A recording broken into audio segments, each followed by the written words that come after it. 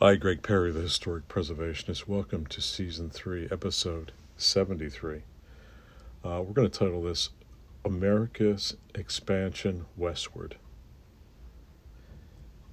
From the age of discovery to the age of space, the exploration of the undiscovered and untamed has challenged the imagination of man, whether it be in Europe, Asia, or America.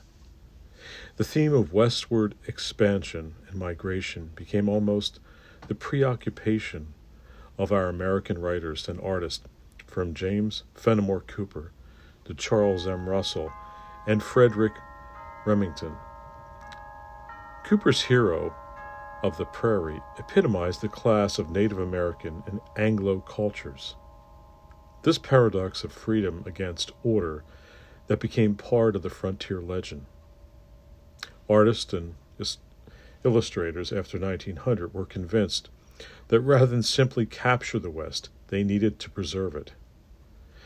Our West of the popular mind is a place of capacious landscapes and pure population.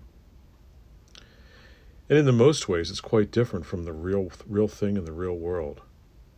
The imagined in our mind West ignores the condensation of the human heritages that have shaped the West from within and from without, both the reality of the presence of Native Americans and the diversity of pioneers themselves.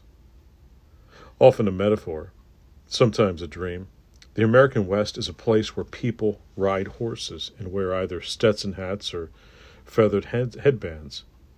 It is a West that serves popular myth and national symbolism. The writer, Walter Steiner, has observed that the West is only America, only more so than America. Thomas Jefferson became one of the most important figures in the development of this imagined place, the West, after he negotiated the purchase of the Louisiana land farm from the French.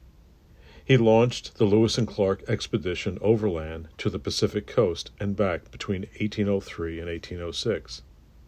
The expedition had three goals: securing a vast potential fur trade for the United States by befriending the Indian tribes along the way, seeking out fertile land for the country's farmers, and discovering an easier route across the continent would be a great giant step forward to realizing a passage to India.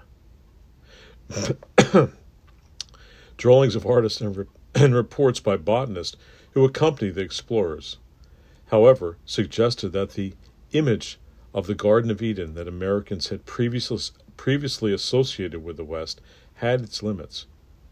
Sent to discover an orderly West, the Lewis and Clark enterprise instead found a place much more complex, intricate, and disorderly than anyone could have ever guessed.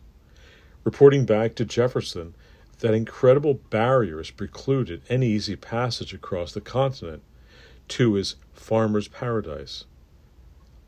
So stretching wealth across the plains, even deserts, these existed where they had hoped to find well-watered, arable soils. The West was a land of high winds, little rainfall, and scorching sun. Having come to the farthest limits of the continental West, we today can recognize that there are other frontiers beside land, frontiers of science and arts, or creativity and even technology, which remain to be fully explored and developed. In the sense, the frontier has never disappeared. It continues to be opened up. Greg Perry, Historic Preservationist, thanks for listening.